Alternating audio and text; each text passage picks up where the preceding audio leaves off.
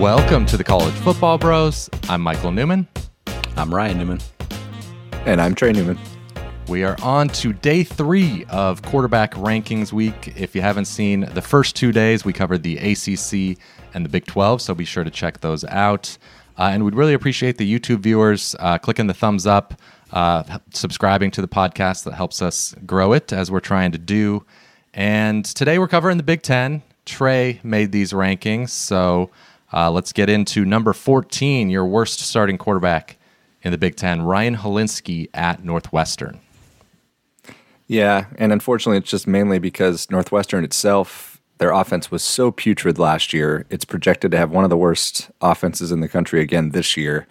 It wasn't all on Hilinski's shoulders, but Northwestern, they scored 14 points or less in 7 of their last 8 games. It's not a good stat you want to have. But his stats alone, they're just not very good. He's really going to have to elevate his game for him to be any higher on this list. Yeah, to me that was an easy 14th pick. Let's move on to number 13, though. We have a well-traveled player, Noah Vedral at Rutgers. Yeah, and he, of course, is in a quarterback battle with the highly touted Gavin Wimsatt. And I mean, really, the dream for Rutgers fans is to have Wimsatt, develop it and take over. As we sit here right now, I think Vedral might get the nod at least day one, and Wimsatt maybe takes over later. But if I'm just looking at Vedral here, he gives you a decent floor, but just not much of a ceiling there. The last 2 years, he's thrown 16 touchdowns, 15 picks. He's, like you said, Ryan, he's been around a long time, multiple programs. He just kind of is what he is. Okay, moving on to number 12, kind of a weak bottom of the conference here so far, Spencer Petras at Iowa. Yeah, and you could say he's kind of maybe in a battle with Alex Padilla, but I think Petras ends up being the guy. I mean, after all, he did at least get them to the Big Ten title last year. Not that it was all him, of course, but the Iowa offense it's not good. That's not breaking news. And I just don't see Petras turning into something he hasn't been overnight. There was an article I read that was evaluating quarterbacks, particularly in the Big Ten, and the quote was, "He won't wow you with his arm or anything, and certainly won't with his legs." Like, not a high review there. So, is there a but there? No, that's that was kind of the but. I think was more alluding to the fact that he's a winner, that he's won games at least. But yeah, he's not efficient. He does what he has to do to run this Iowa system. It would be so much. We've talked about this before. It would be fun to see Iowa open it up a little bit and pair a decent offense with the great defense that they usually have. Yeah, just not happening. Not happening. Yeah, he's been pretty bad. All right, moving on to maybe another not so stellar player, but Tommy DeVito. This one's at least intriguing because he's a new guy for the school. But Tommy DeVito at Illinois now. Yep. He's going from one orange school to another in Illinois, Syracuse transfer. True. I think he's going to beat out the old Rutgers transfer, Art Sitkowski, for this gig. DeVito, he's battled injury the last couple years, lost his job to Garrett Schrader last year. But Illinois fans, they're really hoping that the 2019 DeVito is coming. That year, he had 63% completions, 19 touchdowns. He ran when he needed to. And if you look at Illinois, they started to play pretty well in the back half of last year, so maybe DeVito can kind of regain some of that form and get Illinois trending up in Bielema's second year. 2019. That's pre-COVID. That's I know, worthless but numbers. He's battled injury, and we'll see. Yeah, fair enough. All right, number 10, we have a former top recruit, which feels like a long time ago. Is that pre-COVID now? Probably. So Graham Mertz, Wisconsin. Yeah, I mean, like you alluded to, you didn't think we'd see him this low a couple years ago. Especially, he lit it up that first game. We're like, oh my gosh, this guy's the Friday night against Illinois. Yep. Yeah, and boom. Last year, 10 touchdowns, 11 picks, less than 7 yards an attempt. I mean, he does a good job handing it off to Allen, though, and sometimes that's all you need with that Badger offense. I will say that if there's a positive, he's getting paired with a new offensive coordinator, Bobby Ingram. So maybe the new voice will help him out this year. Yeah, he needs it. He needs it. Okay, moving on to another fellow transfer here. At number 9, we have Connor Bazelak at Indiana. Yeah, and I think he'll end up beating out the incumbent Jack Tuttle. There's even the young Donovan McCauley there.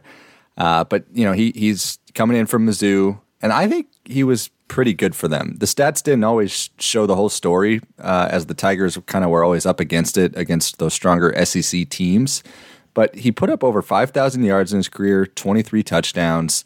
The problem for him going into this year is Indiana's offense has been pretty unstable the last few years, musical chairs at quarterback, and overall the offense really isn't predicted or expected to do much. But he brings good experience and stability. I think it establishes a good floor for the Hoosiers. Okay, moving on to number 8. Ryan does not want to hear about his good year. I can assure you of that. It's Tanner Morgan, Minnesota. That's just a different era. Different era, man. Yeah, exactly. It was black and white. It does though. When you look back to that 2019 season that you're alluding to, Michael, it's starting to look like more of an aberration, though. That year he had 30 touchdowns, 10 yards per attempt. But, when you look back, obviously it kind of helps when you have a couple NFL wide receivers to throw to, and everything was kind of clicking. Yeah, everything clicked. The problem is it's kind of crazy to have that much of a regression that he's had the last couple years. He's been very inefficient, hasn't scared any defenses whatsoever the last 2 seasons. I guess the good thing for Gopher fans is Kirk Soraka, that offensive coordinator that was there then, is back. And ideally, the running back position will also be a little more healthy this year to help him out. Yeah. You never know. He could have a bounce back final year. Speaking of a player that could use a little bit of a boost, we got Sean Clifford. The Sean Clifford era at Penn State still going on. What do you think of him, Trey? Yeah, he's good, but he's not great. He just doesn't elevate Penn State to the level that the team probably obviously wants or maybe even deserves. He's tough. He's a threat with his legs, but he just doesn't have kind of that it factor that I think you're looking for, especially with his arm. Because overall his numbers aren't terrible. Over 60% completion percentage. He threw 21 touchdowns last year, and he's fairly reliable. He just doesn't have that high ceiling that the Nittany Lions would like, so that they could kind of get over the top, especially when you're going up against the C.J. Strouds and the forces at Michigan and Michigan State. So maybe he'll turn a corner this year. Yeah, I kind of like Sean Clifford. I just feel like if he had better offensive line play, then we would think a lot more highly of him. So hopefully he gets that this year. That's fair. Number 6 is the Texas transfer, Casey Thompson at three of us. Ryan is wearing a Nebraska shirt right now. So yeah, we are Husker fans. Yes. I think he'll for sure be the starter. He is going up against Chuba Purdy, another transfer, and then Logan Smothers. But overall, Casey Thompson, I don't know what people outside of the Nebraska spectrum are going to think of this ranking. Personally, I think Thompson's pretty good. Texas' defense was so bad, caused them to lose some games. Thompson didn't really get much appreciation. He threw 24 touchdowns, 63% completions, ran pretty well. He added 4 more scores on the ground. He's not necessarily going to be the threat that Adrian Martinez was with his legs, but Nebraska fans would think he would make some better decisions through the air. I think the biggest challenge for him and the Huskers is, can he gel with all of the new pieces and faces on the Nebraska offense? I guess if you want to point to something you'd like, he's getting matched up with Mark Whipple as the offensive coordinator, who just came from Pitt, developing Kenny Pickett. So it's another good, quarterback whisperer, if you will. Yeah, he's a tough one to judge because his numbers were good, but who knows? Who knows what's going to happen here in Nebraska? All right, moving on to number 5. We have a QB who led his team to the playoff last year, Cade McNamara of Michigan. Yeah, and I think Michigan fans want J.J. McCarthy to be the guy, since he seemingly has a little bit more upside. At least that's kind of the vibe I'm getting from some of their fans. Shout out AP, one of my buddies. McNamara, he did, like you said, right? He led them to the Big Ten title after all, so he's not chopped liver. But he just wasn't making the big flashy plays. Did what he needed in Harbaugh and Gaddis's offense. But even if McCarthy behind him doesn't pan out or is hurt, McNamara gives the Wolverines, it's kind of a theme here, but a solid floor. He has some confidence going into 22. No reason to think that he can't, elevate his game off after last year. And not to mention Blake Corum in the backfield helps him out. They get Ronnie Bell back at receiver. So there's some things to like. Yeah, I think the offense will be better this year. Number 4 is one of the surprises in the Big Ten last year, Peyton Thorne at Michigan State. I totally agree. He really surprised me last year. He had a tremendous season, 3 for 27 touchdowns, a lot of exciting plays, kind of threw the ball, a lot of long bombs. The biggest question really for Michigan State is what is he going to do without Kenneth Walker III in the backfield to help open up the field for him? But maybe the transfer Broussard at running back will help fill that void. He also has Jaden Reed to throw to, who's definitely one of the top few receivers in the Big Ten. So really the question is, does he plateau off, or does he continue to does Thorne continue to develop into a superstar in this league? I'm kind of looking forward to seeing how it pans out for him. Yeah, everything seemed to go right for Sparty last year, including at QB. All right, moving on though to number 3, the younger Tagovailoa from Maryland. Yeah, Talia, he's fun to watch. I mean, he just set a school record, nearly 70% completion percentage, almost 4,000 yards, 26 touchdowns. He gets a couple good receivers, Dante Demas and Raheem Jarrett back. SP Plus, look at their preseason projects Maryland to have the 15th best offense in the country. So even if their defense doesn't live up to do much, it's fun to watch this team because of their offense. And there's really no reason to think that he can't still develop more after last season. Really was his first full season. All right. Number 2 is Aiden O'Connell at Purdue. I think a lot of people from the outside might be surprised to hear that the Purdue quarterback is the second best in the Big Ten. Especially since they haven't had the stellar win-loss record the last couple of years. But it's not Aiden O'Connell's fault at all. Over 70% completions last year, 28 touchdowns. They had that thrilling Music City Bowl victory over Tennessee. I guess the bad news here for Purdue is that he lost David Bell to the NFL, and then Milton Wright, their other receiver, was ruled academically ineligible.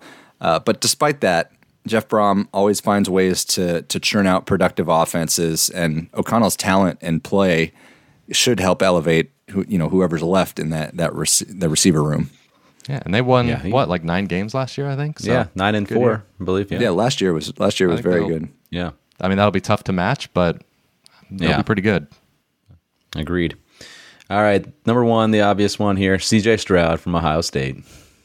Yeah, I mean, you really don't need to say anything. He's the clear number 1 Heisman contender.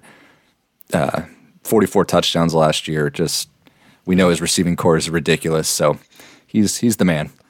All right, let's take a look at the full list here. If you're watching on YouTube, I really don't have any strong disagreements here. I'm curious to see if the commenters have any, because I don't know. I mean, maybe you could argue for a guy here or there to be 2 slots higher or lower, but I don't see it, and I certainly don't see anything more than that. What struck me about the list, though, is there are only 3 new starters here. That's the fewest of any conference we're covering this week, so maybe that's a good sign, although at the bottom of the list, not sure it is.